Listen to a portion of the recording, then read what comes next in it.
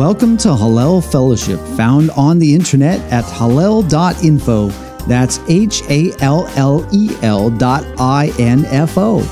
We hope you are encouraged by the following recorded Bible study to look deeper into every word that proceeds from the mouth of God, and how they were lived out in the life of Yeshua haMashiakh, often called Jesus the Christ.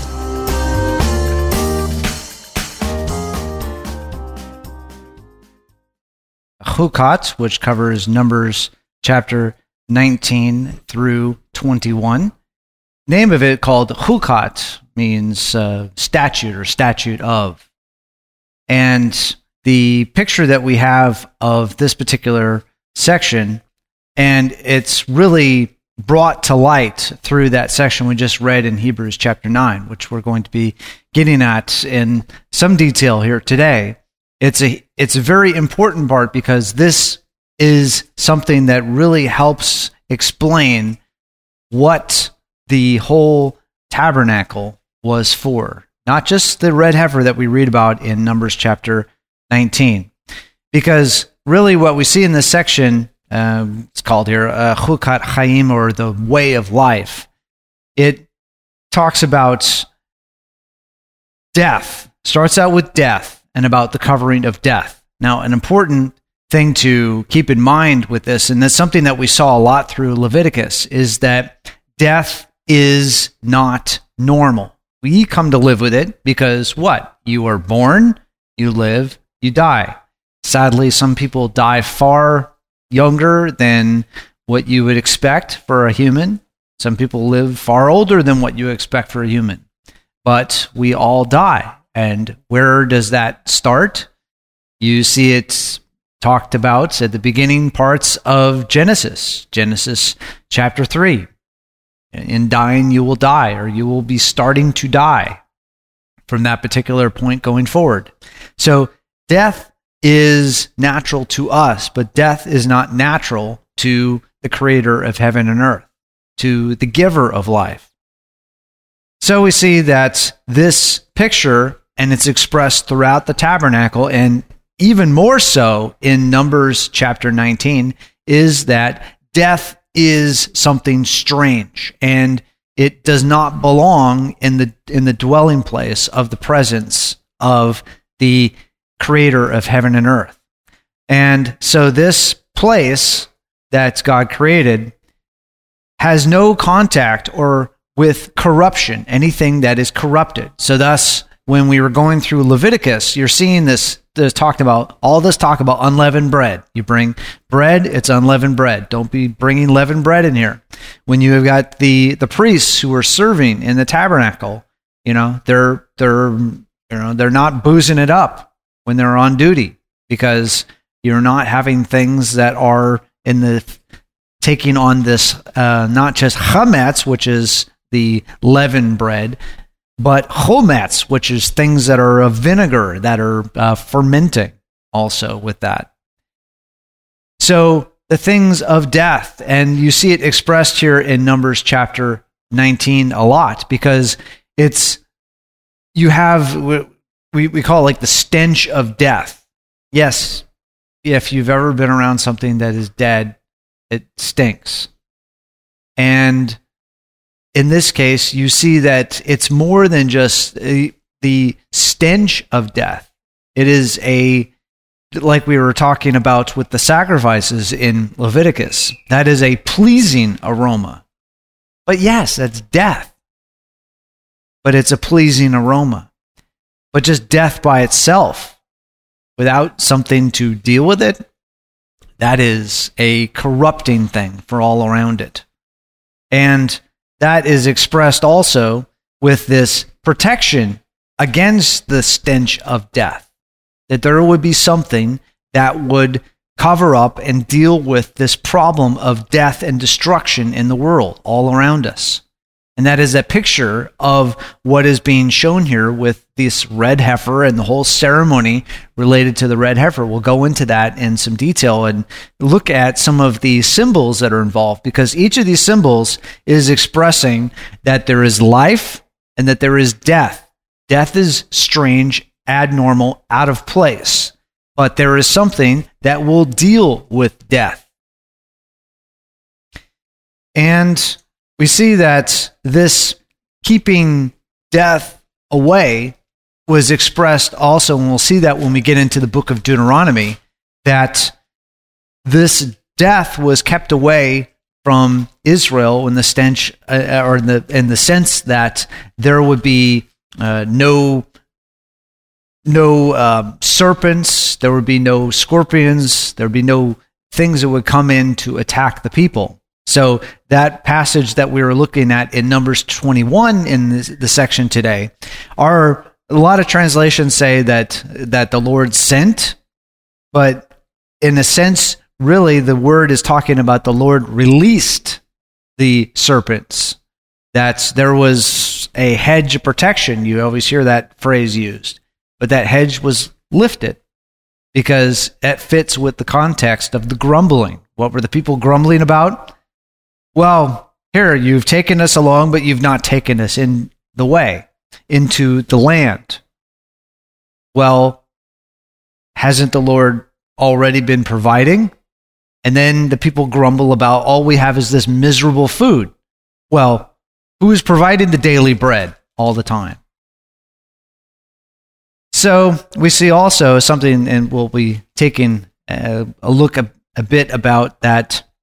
Another sense of where we see snakes coming in to bite. We see an example of that in the book of Acts, where when Paul was being dragged off to Rome, that the serpent came out, and it's like it's kind of an amazing thing when you see the passage that says that he pulled his hand up and there was like the serpent attached to it, so it was like digging in, and he just shook it off into the fire and kept on going. Well, in our normal day of life, what would you expect to happen, especially if it was a deadly serpent? Death. At least severe sickness. You probably wish you wouldn't die if you didn't actually die as a process of it. Well, if you have the one who is the creator of heaven and earth that says, you've got this promise, you are going to go to Rome. You are going to go there. Very similar to what you see expressed with Abraham, when it says that, hey, you are going to have descendants through your son. And the son, Yitzhak, was going to be the one that was going to carry this message, or the legacy forward that was given to Abraham. Well, what then would happen when he was ordered to offer up his son, his only son?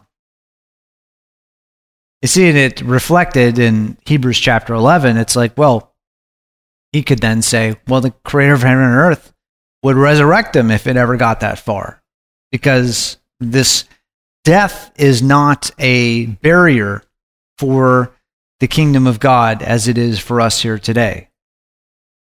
So another thing that we'll see, and we'll focus on this a bit in Numbers 19, is this picture of the red heifer. It just seems like this very strange, ceremony. It's involved with this red heifer, the crimson thread, the hyssop, the cedar wood, the living water, and it looks like you're treating it like toxic waste because it's outside of the camp, and anyone who has any contact with it whatsoever has to basically go through decontamination before they can come back into the camp. But what are the ashes of the red heifer? What are they good for? Purifying everything.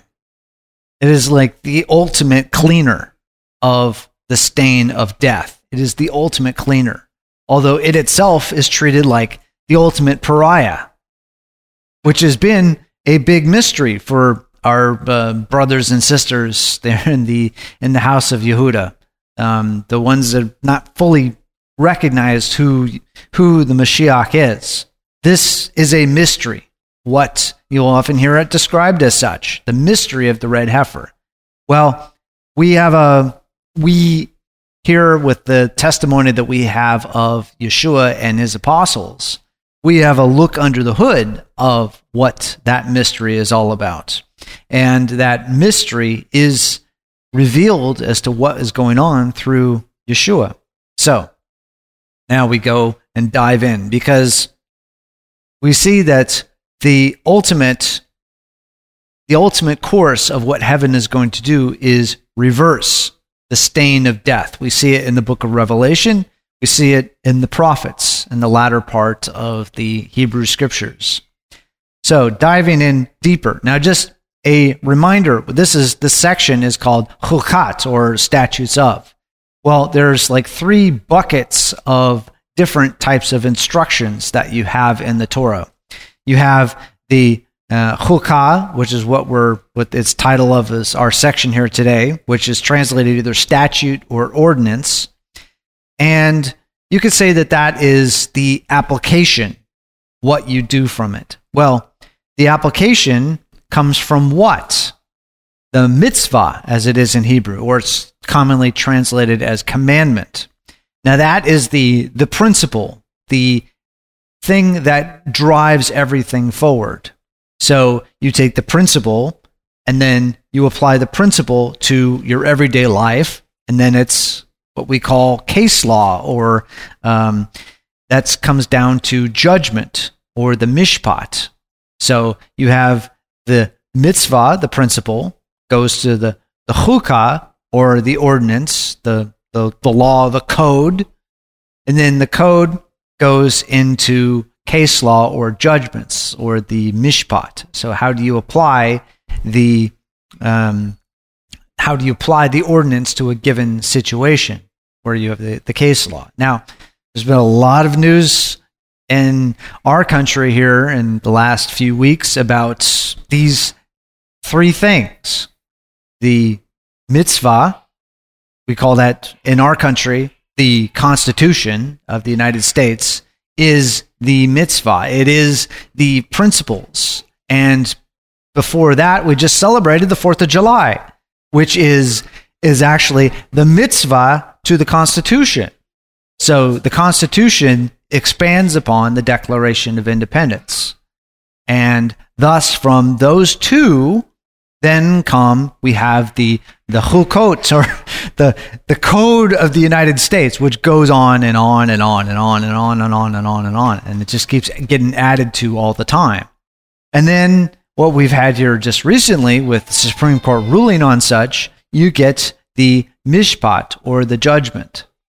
Now, in our last Torah portion that we went through, we didn't focus on that specifically, but in there it talks about what you offer, or what happens if the leaders, the judges of Israel mess up on something. They judge incorrectly. What happens? There is an offering that's involved with that, because you are acknowledging, hey, something has gone wrong here. We need to acknowledge something has gone wrong. And say, well, the point of acknowledging something has gone wrong is to do what? To step back from it, right?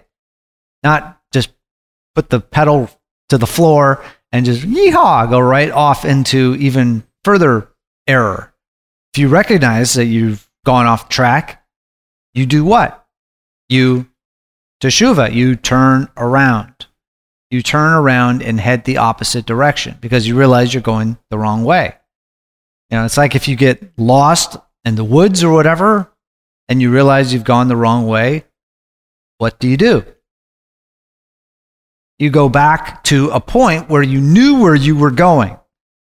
You don't just say, well, I'll just kind of head off this way. Well, you can, but that's probably not a good plan. You'll just go from lost to even more lost.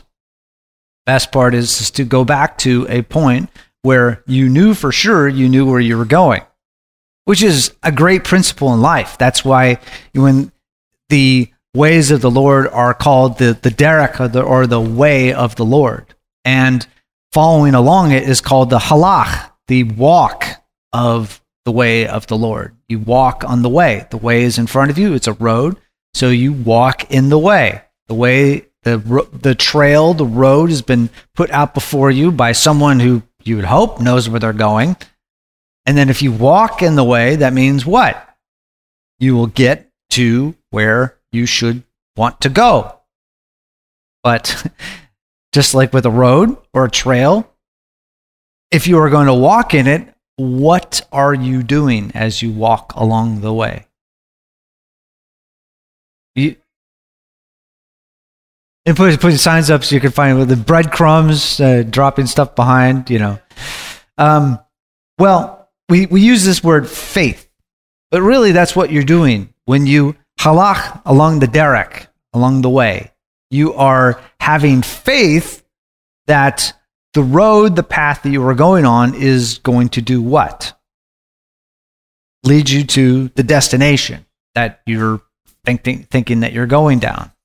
So that is a lot of what, when it talks about the ways of the Lord, this is what it's referring to. Mitzvah, Chukat, Mishpat. The principle, the code, the application, the case law of it. How do you apply it to your life? Now, as I just had this little circular graphic here saying that they should all be fitting into each other. By the time you get down to the mishpat or the judgment, you should be able to take your mishpat or your judgment, point it right back to your mitzvah or your principle, and it should align. If it's off course, then you know what? There's a problem. Kind of like when my math teacher always said, if you're working at a solution and it goes to infinity, you know that something has gone wrong in the process. It's because that's what good hallmark of a bad solution is, for things to go to infinity. There are some cases where it can do that, but oftentimes if it's headed off to infinity, something has gone wrong. All right, so that is a good starting point for where we go forward. Now, the talk about the red heifer, this is the picture here from 2010 where they were taking a look at some candidates for the red heifer. This is from the Temple Institute, which has been trying to put things together they've put together based on their best study of the word on what some of the garments of the priests, the emblems, and the furniture of the tabernacle, the temple, were supposed to look like. Now, it's very interesting that when you see their discussions of things, they said that there's two things that are missing. Why they are not like pushing wholeheartedly into even redoing the tabernacle into a tent. Two things. One of which is we see in this picture right here, the red heifer. That's one thing. But more important, they'll say, than even the red heifer, because that's one of the mysteries that we'll be looking at here further, is you can't get the priesthood without the red heifer, and then you can't get the red heifer without the priesthood, which is another big mystery that goes into there, which is why, like, how does that kind of work? So one of those thoughts is probably Moshe may have been the first one. It's debatable, but that's an idea that he was the first one to kind of kick it off, because you needed somebody outside of it to kick it into place, which is why they say that the second element is more important than the red heifer, and that's the Mashiach. You're not going to get the tabernacle or the temple without the Mashiach, because just like I mentioned, somebody has to get this thing started. Moshe was the first one. Well, we don't have anybody. Moshe is not around anymore. So who then do you have? The Messiah, the Christ, the Mashiach. That's the only one that can get things rolling again. Now, kind of gives that very interesting picture. When we get into Deuteronomy, we will hear again that Moshe says, listen and look for a prophet like me, which is a good hint. That's a good idea. You should wait for the Messiah, be the one to kick things off, to get rolling again. The Messiah is hugely intertwined with the red heifer symbol and the tabernacle, the temple, the dwelling place of God on earth. Anne, do you have a comment or a question? I understand. I mean, maybe I'm wrong, that the Jewish in Israel, the heads of the what would have been the Sanhedrin or whatever now. They're trying to get the priesthood restarted. So, basically in this world of flesh and blood still, that they're going to try to get a high priest again in Israel to restart the priesthood so that they can do the red heifer purifications over again. So, but this would be not in the light of, the light of the new Mashiach coming. I mean, that's why they see it still, that Messiah hasn't come. But we'd see him as coming a second time. But the priesthood is trying to be reestablished. They're getting the garments ready and the rest of the outer needs. Yeah.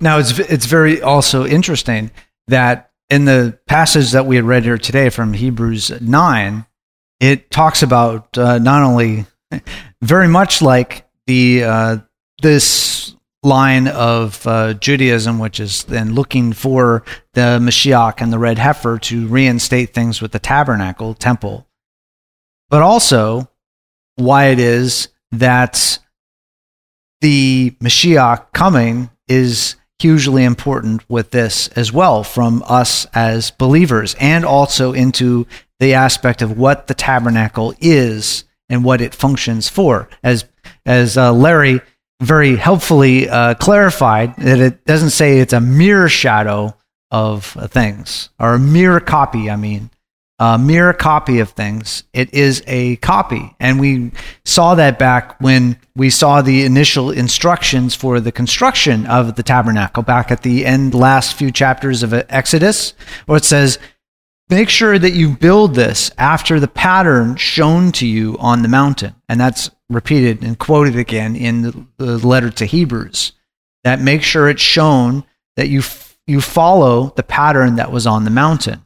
So there is no concern about there being a tabernacle that is not in function, because the tabernacle was a pattern of the things in heaven, which is what the letter of Hebrews is bringing into bearing, that there is this priesthood that is still in operation, whether this earthly tabernacle, whether there has been a ichavod, or the glory has departed, whether that has happened to the physical tabernacle or temple or not.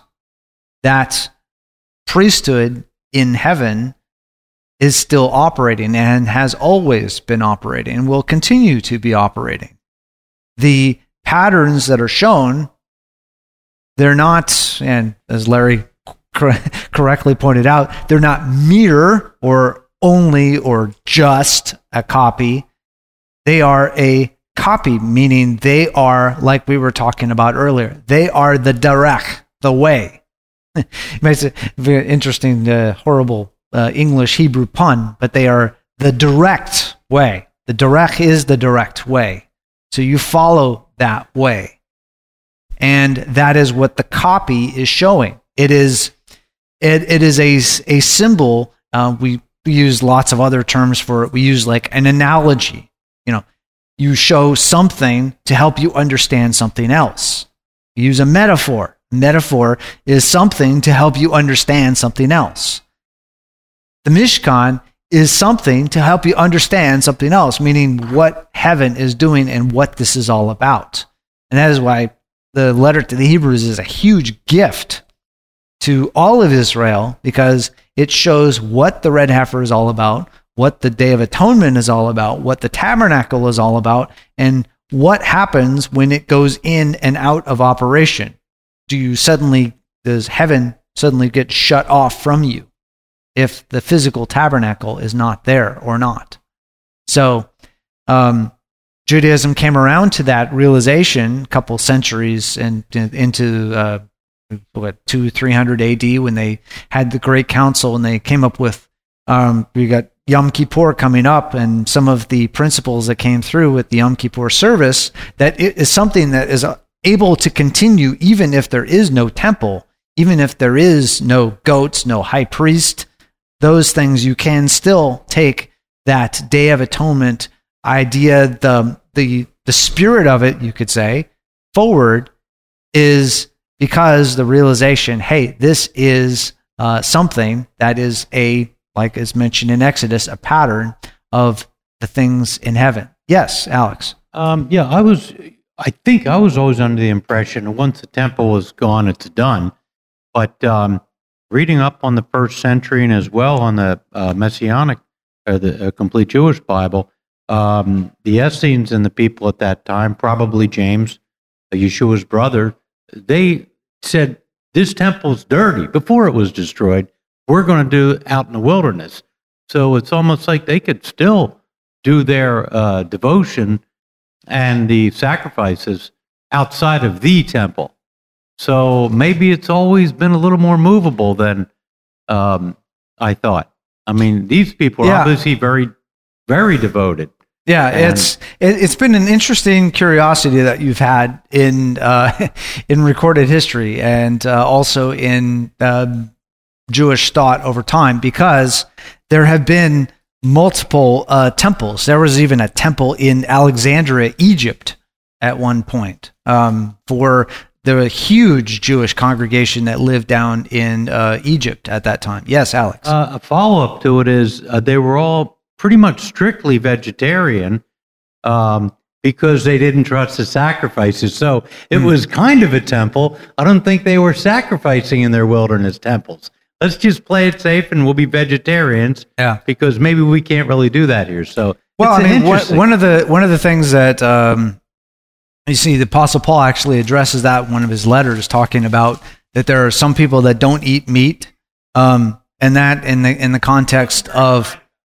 Well, it was in the context of that, and specifically was written to the congregation in Rome.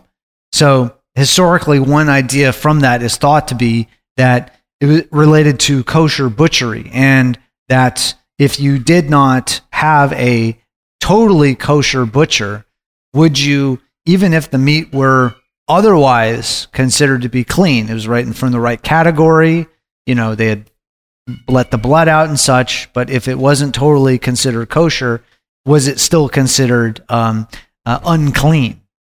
And Paul was making the note saying, hey, you're taking the prohibition a little bit too far in that regard, and taking something that was a tradition of what kashrut, kosher, totally means, and making that a commandment. You're moving it up from, we were talking about earlier, you're moving it up from a mishpat to a mitzvah. And you have to be very careful in moving it up like that, because you can have lots of things that are, that are mishpats, judgments, traditions that are fantastic and really take your spiritual life forward. But be very careful then moving that up and say, the Lord commanded to because that was one of the issues that you see talked about in Mark chapter 7, where you take in the washing of hands, which is something specifically talked to the priesthood, specifically for their service going in and out of the divine operating room known as the tabernacle. So that was specifically for them for that specific point. Now, the Pharisees, one of their things that they did was they took teachings from the tabernacle and moved it out into everyday life, which is where the synagogue construction, some of the elements of it, the ark and the bema and stuff like that, those elements, and they're even taken into a lot of Christian churches today with the way that the sanctuaries are laid out and everything, patterned after the tabernacle, the temple to some degree.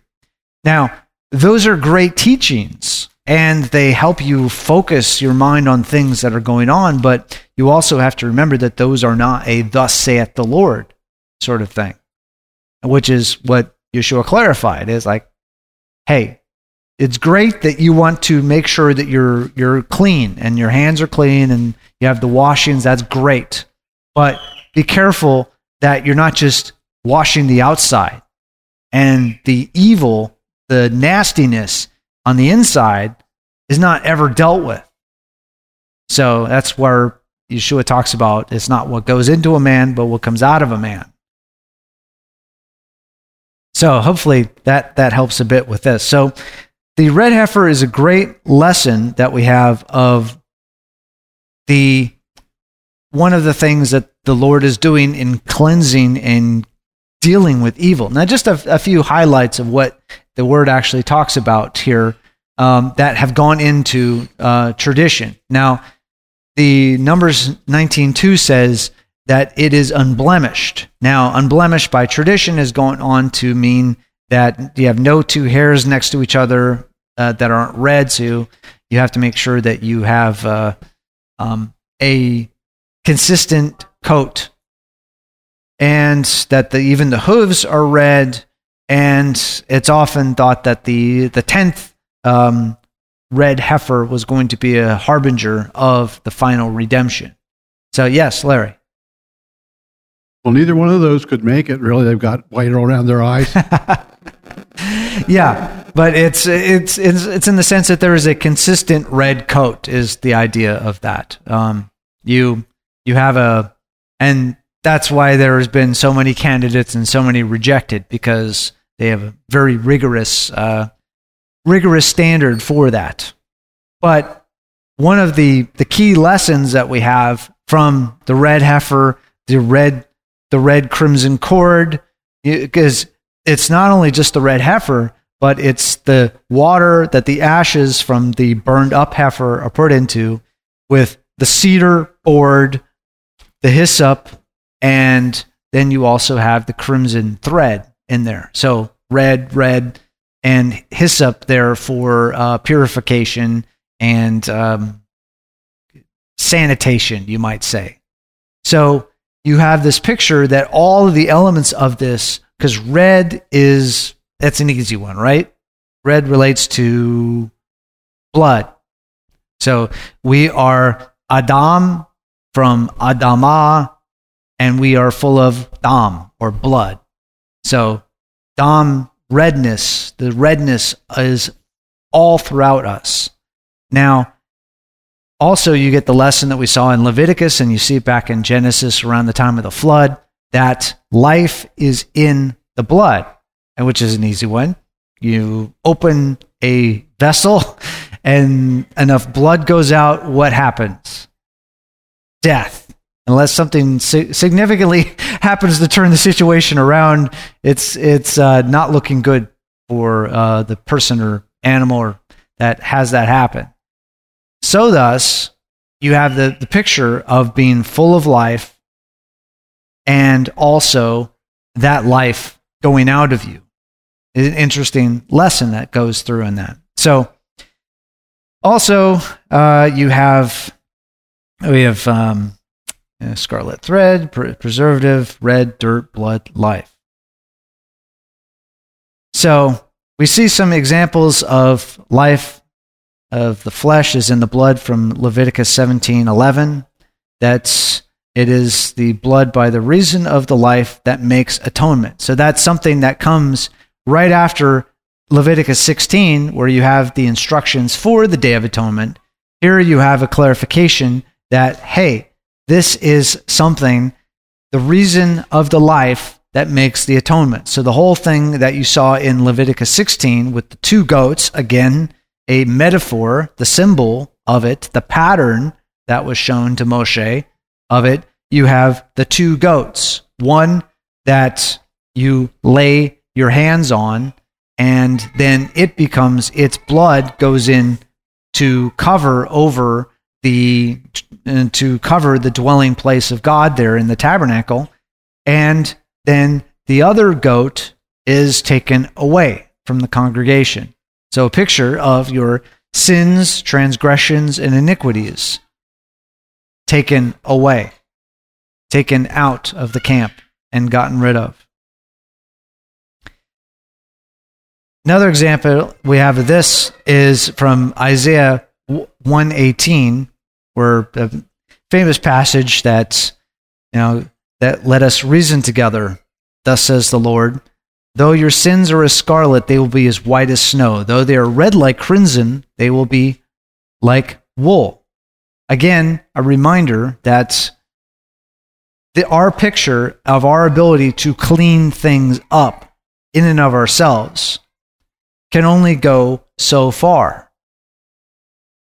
There is a way that goes beyond that, because as we went through Leviticus, sins and transgressions, it's like a stair step. It's like a stair going up. Sins are, you literally comes from the aiming at a target and you miss. Oopsie. Then transgression is more of the realm of, I knew the good that I was supposed to do, but what? You didn't do it. And iniquity is I didn't want to do it. I did not want to do it. Yes, I'm going to do what I want to do and do it anyway. And for those things that we can deal with ourselves are the oopsie and the, there was the good that I was supposed to do and I didn't do it. But for the, I didn't want to do it, the realm of rebellion, the things that just go far out beyond that, that is something only that's the Day of Atonement is what takes care of that. That is something that only the high priest is able to take care of. So, thus, we have the lesson that comes down to us with the red heifer, that there is something that is put into place.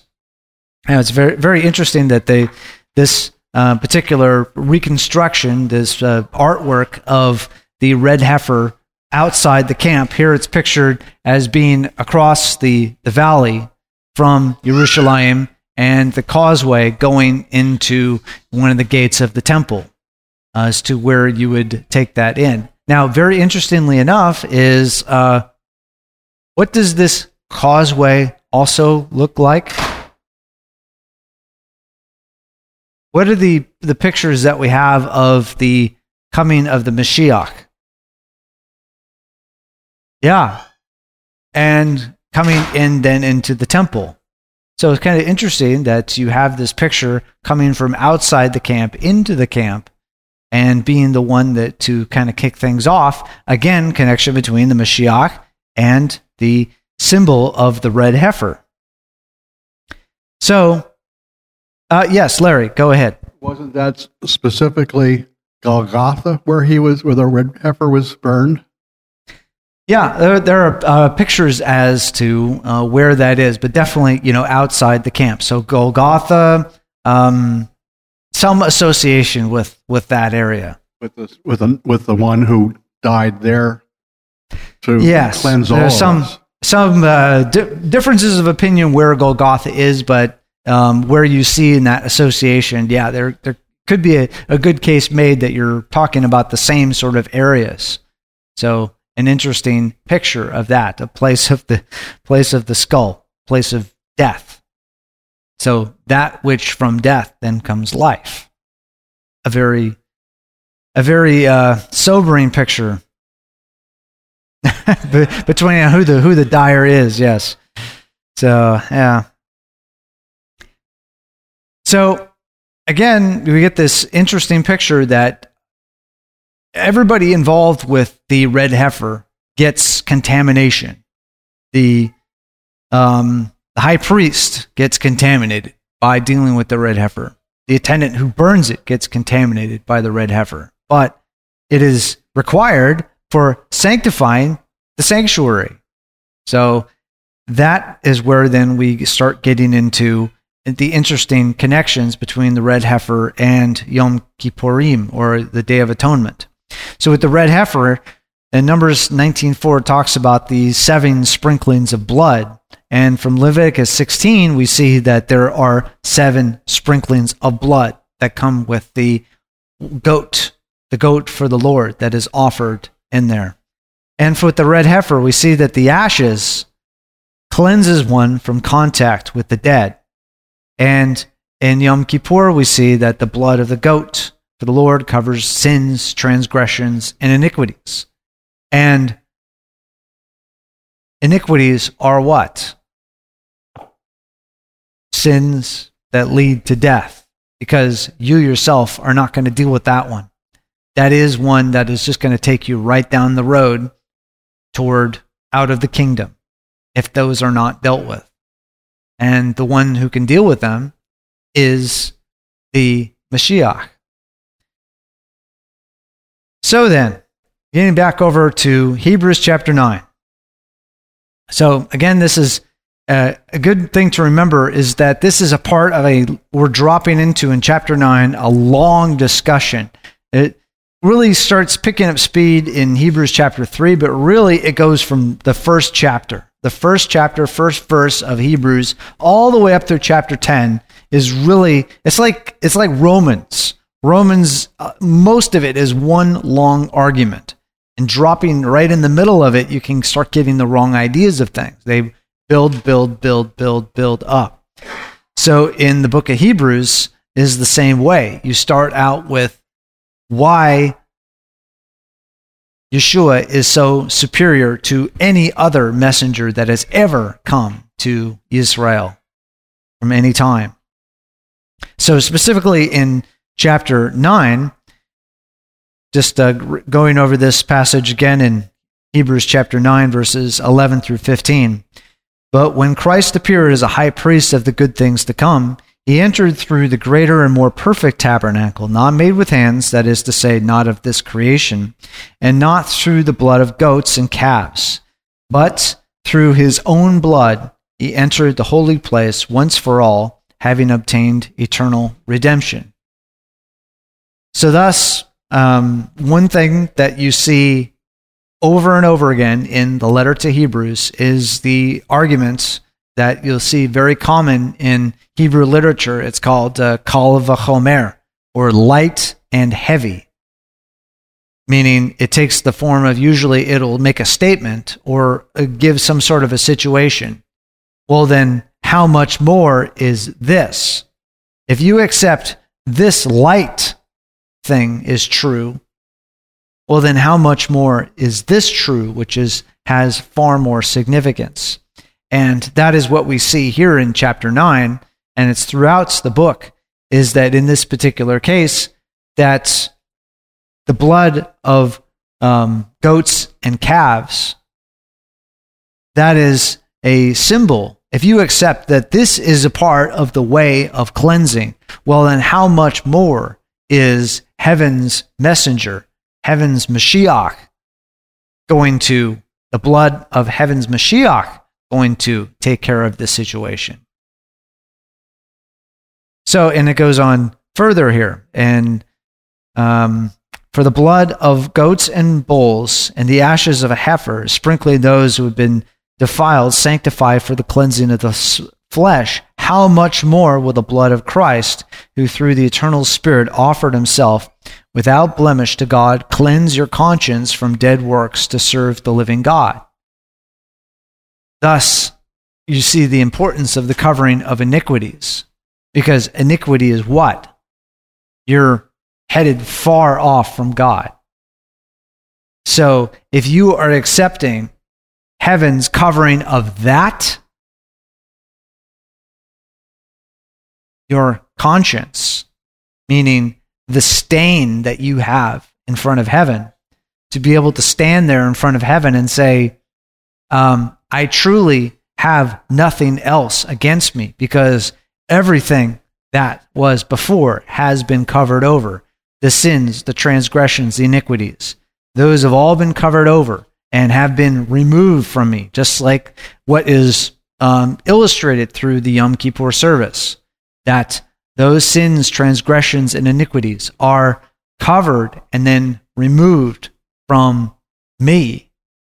Thus, I can be before God with a clean conscience, because there's no stain, there's no closet that's full of junk that I just shut the door on, hoping no one sees it. Although heaven knows all of our closets and all the junk that's in our closets. Yes. Yes, Rose. Well, I think it's a wonderful, wonderful thing that we are living in this age, because we are living the promises of God. Amen to that. In Jeremiah 31:31, He said, behold, the days come, saith the Lord, that I will make a new covenant with the house of Israel and with the house of Judah, not according to the covenant that I made with their fathers in the day that I took them by the hand to bring them out of the land of Egypt, which my covenant they broke, although I was a husband to them, saith the Lord.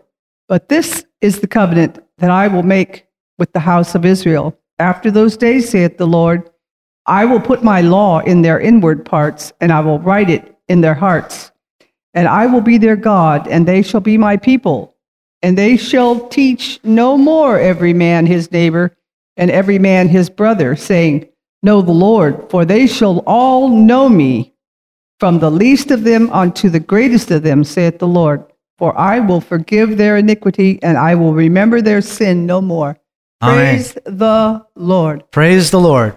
Hallelujah. Yeah. We are living that promise today.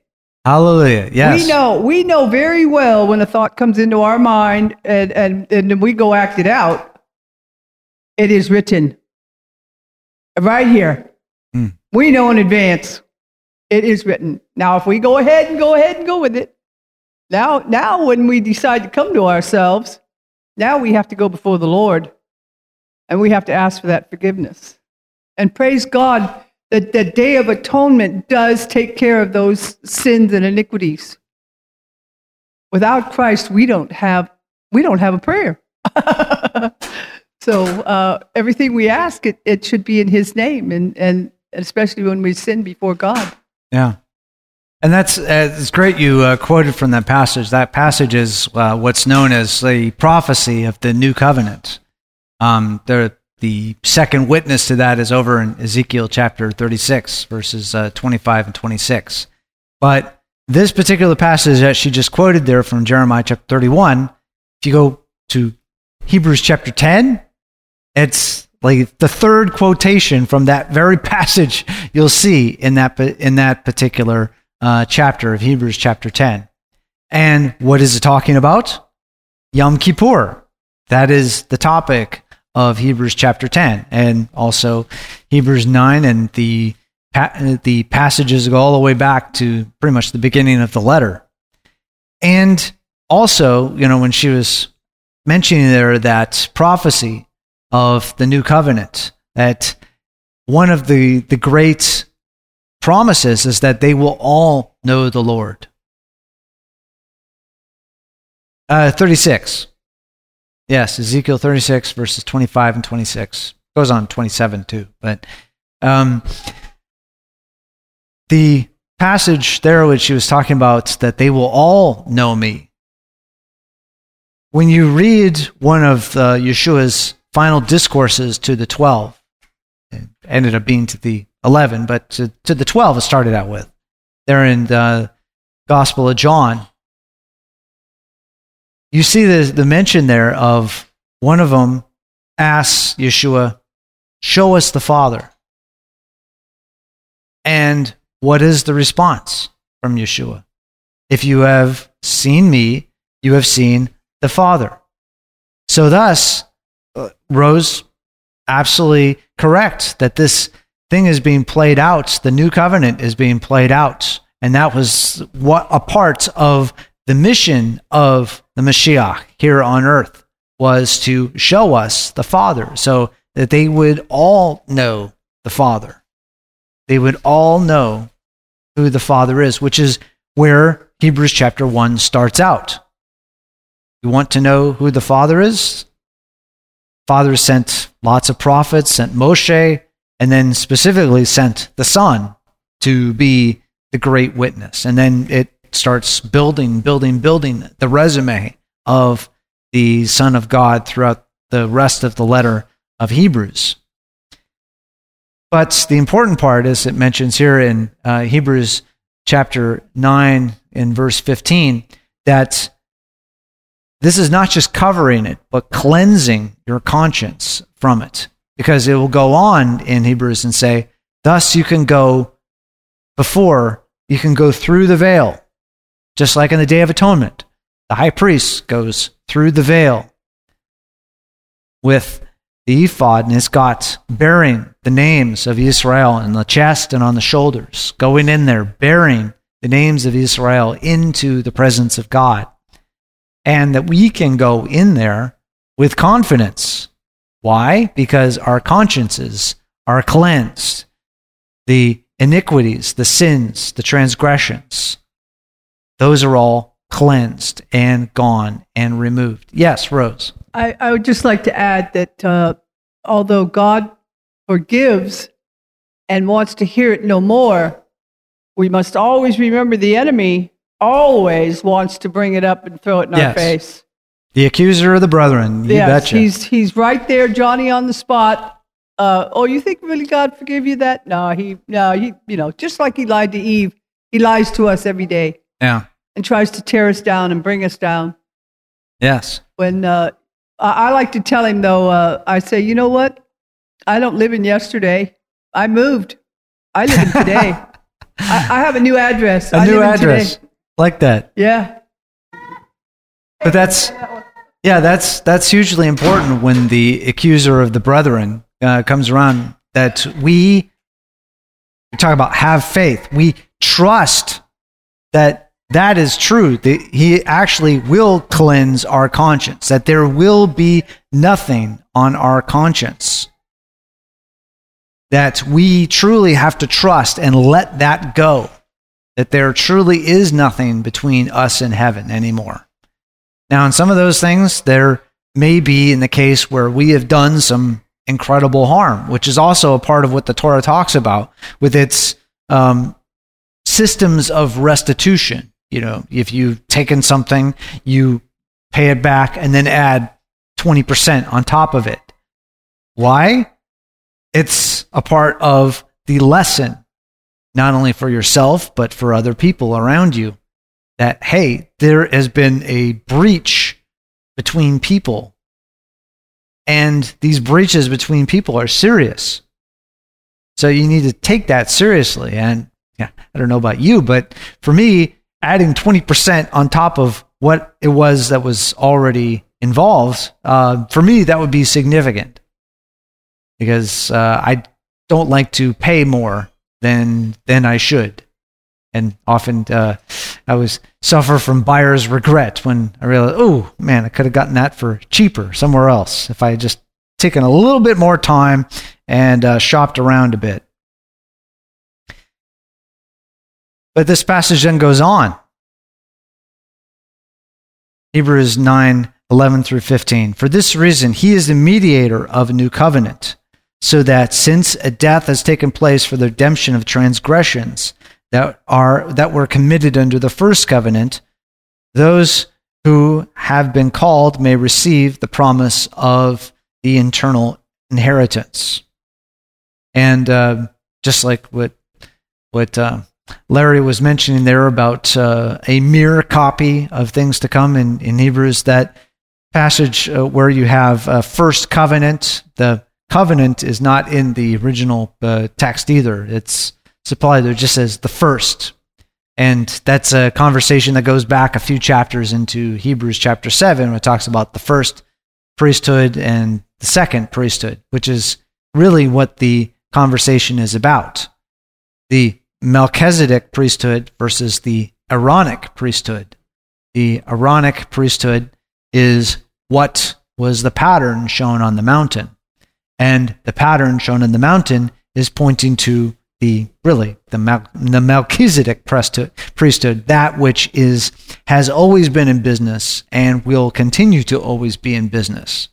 Always there interceding for the people of God, anyone who wants to come near to the creator of heaven and earth. So as we go on in Hebrews chapter 9, some things that come out of this conversation is the light and heavy arguments. So you have Yom Kippur that cleanses from sins, transgressions, and iniquities. The high priest has to call upon the greater cleansing. So the high priest has to be cleansed. That's a part of what we saw in Leviticus 16. The priest has to offer things for himself, to cover himself.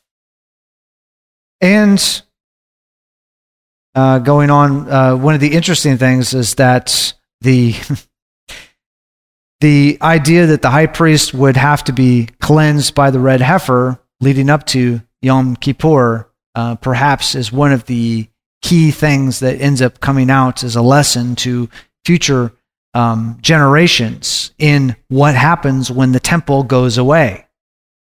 Can the Day of Atonement service still continue? Yes, because if you ask any Jew today, why are you at Yom Kippur? Because of what we would call faith, trust. You are trusting that when you are praying, for the sins that I've sinned against you, we ask for forgiveness. That truly is forgiven and covered, even though there is no temple, no high priest, no goats, or a place to offer them. Yeshua, of course, does not need the cleansing of himself from the stain of death. That he actually would run into the face of death. He would be the one that would embrace the death upon him. Now, interestingly enough, that one of the lessons that we have from Numbers chapter 19, where it talks about that you don't be in the same room as a dead body, you don't have the air that's around a dead body will contaminate things. That picture of death has like an aura around it.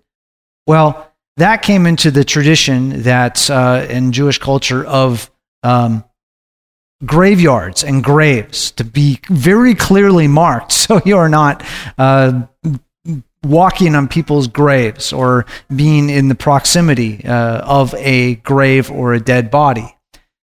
And one of the ways that you'll see talked about in some of the rabbinical literature is one of the ways is, of course, you would mark or plaster them white, what we call whitewashing, to make sure that they are very, very distinguished. So thus, a very interesting thing that you see in a chastisement that Yeshua gives on some of the scribes and leaders at the time, talking about what? That you are like whitewashed tombs that look great on the outside, but what? Inside are full of, full of death. So, pointing to experts in the Torah to say, okay, you are full of death. Now, what does that tell you? You need to be cleansed from death. You need to be cleansed from death. But you go up to the temple. At that time, you had the temple in operation. The temple would be in operation for at least another 4 decades. And you could actually go through the process of the decontamination. But this is a different kind of decontamination because, yes, they could say, we specifically have not been in contact with a grave or a corpse. But just like in Mark chapter 7, the defilement, the uncleanness is where? Within. It's within you. That is where the dead man is. The dead man is within you. So how do you clean that? You go up to the temple to get the washing of that, and you still have really death inside of you, death before God. What is the red heifer going to do for you? Even though that is specifically the thing that is being referred to. Yes, that can be from being the physical proximity of a physical corpse. But what about the death within inside you? What is the only way that can be dealt with? It's the same way it always has been. When you read Psalm 51 or you read Isaiah all the way through and you read the other prophets, these sacrifices are there as the pattern shown on the mountain. They are to point you to what the greater things are. So thus, if you are not willing to deal with the death, the dead man, the bones inside of you, there is no outward thing that is going to take care of that. The outward things are all about a connection that you are making with heaven, and you are going through the metaphors, the allegories, the types, the patterns, because this is a part of a transformation of what's going on inside of you. They're not going to change what's going on inside of you. They can help you and tell you where to go. It's like the road that's laid out in front of you. Walk in it. Well, only if you actually want to go where the road is going. If you don't want to go where the road is going, how is the road going to help you? You won't get to the destination if you don't walk down the road. So that's a lot of what the lesson of the tabernacle and all the Torah is about. It is the way, the path, but if you don't want to walk in it, that sadly is when we read some of the writings related to the day of the Lord, like Book of Revelation, the other prophets, where it talks about the day of the Lord. That sadly is going to be another condition, is that it will become clearer what the road that leads to life is and the road that leads to death. But for that road that goes to life, which will be the only road that keeps going after the day of the Lord, you have to actually walk down that road. As Yeshua used the metaphor of wide and narrow roads. Wide is the road that leads where? To destruction, to death. The narrow is the way. Narrow is the gate that leads to life. So like what Moshe was talking about near the end of his service was, hey, you're put before you life and death. So choose life. This is not a trick we're trying to fool you into choosing death. No. The road is put forward. Hey, this is the road that leads to life. Choose that one. But it'll give you a good taste of what the road that leads to death and where that's going to go.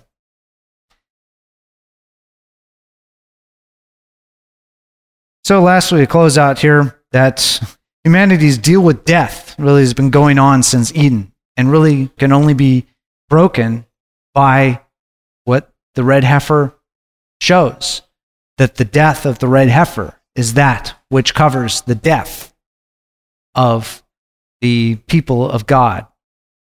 So, thus, the death and resurrection of the Mashiach is that which deals with the death that has been going ever since the garden, ever since the in dying you will die. That's right, he conquered death. So when we, as Yeshua says, take up your cross daily, take up your means of death, that you are headed towards ending your old way of life and the direction that it was going, when you take that up daily, you acknowledge that, hey, the old way of life, the one that had you there, going through the gears, peeling out, headed down the highway to hell, so to speak. Yeah, that is not going to get you anywhere, because that has the bridge out, so to speak, and you're going to go hailing off the edge. That life has got to die. But, there are those among us, you may have known people that have gone through various recovery sorts of things, recovery programs. One of the first things they tell you to do is to do what? To take inventory of your life, to also rearrange your life, because when you take inventory of your life, rearrange and figure out, okay, these are the ways that led me down that road that I now realize I don't want to go down that road anymore. I realize I've got a problem going down that road all the time. So I don't want to go down that road anymore. So how did I get going down that road? And then when you realize, hey, this is what got me going down that road all the time, then what do? You stay away from those things that keep taking you down that road all the time. And that is something that we in the greater body of God have got to learn the same sort of lessons, to take stock, just like what the prophets, King David said, examine me, find everything about me, and then what? Lead me on to the ways to everlasting. So that examination period, that taking up your cross daily, that the things that have to die, the old way of life that has to die, to realize what that is every single day. If you know somebody who's going through some sort of recovery thing, and they're really determined and have a good support structure to keep them on down that road, that is what they're encouraged to do every day, because, you talk to them, those triggers, the things will convince them to go down the old way of life. They come all the time, lots of times a day. And each one of those times, it's like Moshe saying, choose life, choose death, choose life, choose death. And you have to make that choice all the time. But, for those of us that, look back to the things that God has covered over, our sins, transgressions, and iniquities, choosing life and then trusting, choosing life, and then trusting, choosing life, and then trusting, choosing life. Over time, that becomes an easier choice to make. Because what is one of the key things that you see people have a challenge with in making a decision, whether you want to go one way or the other? It's trust issues. We talk about trust issues. Well, if you become very trustworthy, then people will want to go your direction. And if you find that someone is trustworthy, you are more likely to want to go in that particular direction. And if you find a way of life is more trustworthy, you're going to want to go in that direction more often. But trust is a big, big, big part of that. So, we've gone over this. If you want to see more on what all the connections are related to Hebrews chapter 9, the red heifer, the Day of Atonement, we cover a lot of that in our study that we do on the Day of Atonement, which is in hallel.info/P29. It's on the Torah reading called Acharei Mot, which is the one that talks about Leviticus 16 and the Day of Atonement. So we've done lots of stuff related to the book of Hebrews on that. So there's a lot of stuff that's under the hood. But one of the great things is that the mysteries related to the red heifer and the Day of Atonement and the tabernacle and the why of the sacrifices, a lot of those are revealed and put out as to why they are important and why they are not mere or just a copy or just a type. They are hugely, critically important. Just like what we were saying at the beginning of services today with the passage from the Shema about where you teach your kids when you walk on the way, when you get up, when you lie down. That is what all of the patterns shown from the mountain in the tabernacle are all about. They are lessons that come up, throughout the year. Lessons that help us to keep ourselves oriented. The Day of Atonement shows us, hey, you cannot save yourself. There are the lessons that you have in Leviticus that you can sure turn yourself around, and that there's good ways to make sure that your life has a lot of boundaries in it. But ultimately, with the things that really block you from a connection with the creator of heaven and earth, that's not something that you can deal with yourself. You have to call in the expert. And the expert is the Mashiach, who's able to deal with that. So are there any last thoughts as we close out here? There's a lot of other topics that we can go over that we've covered in years past. One of those in particular that really goes into details of things, Numbers 21, about the serpent on the pole. That's a whole long discussion in and of itself, but hugely tied into the what the message, the type, the pattern, in this case, not shown on the mountain, but showed on the spot of how to deal with the serpents, the fiery serpents, lifted up on the pole, that you put your trust on that.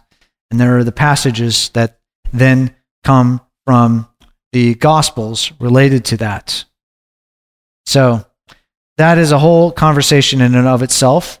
But as we close out here and look forward to next week we go over section Balak.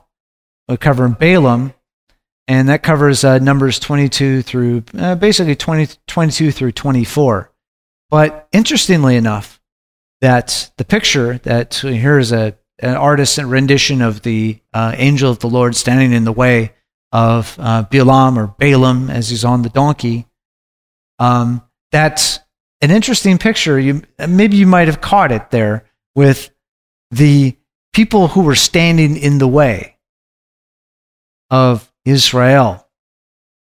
In Numbers 21, we saw there Edom, and then Moab standing in the way of Israel, not letting them pass. So the question is that what is the message that should have been received? The message to Edom, the message to Moab, who was standing at their door and who was blocking them from passing.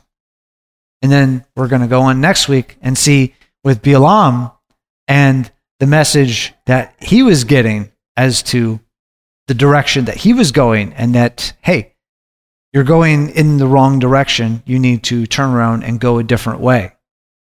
But just like what we were talking about before, that if heaven gives you the message that you're going the wrong way and that you should turn around, and then you just keep trying to persist and go ahead, we may see ourselves facing up against the angel of the Lord saying, hey, you're really headed in the wrong direction, the road that heads down towards death. You've been listening to a discussion at Hallel Fellowship. If you would like to hear more discussions, or if you have any questions, visit the website at hallel.info. That's HALLEL.info. Hallel.info.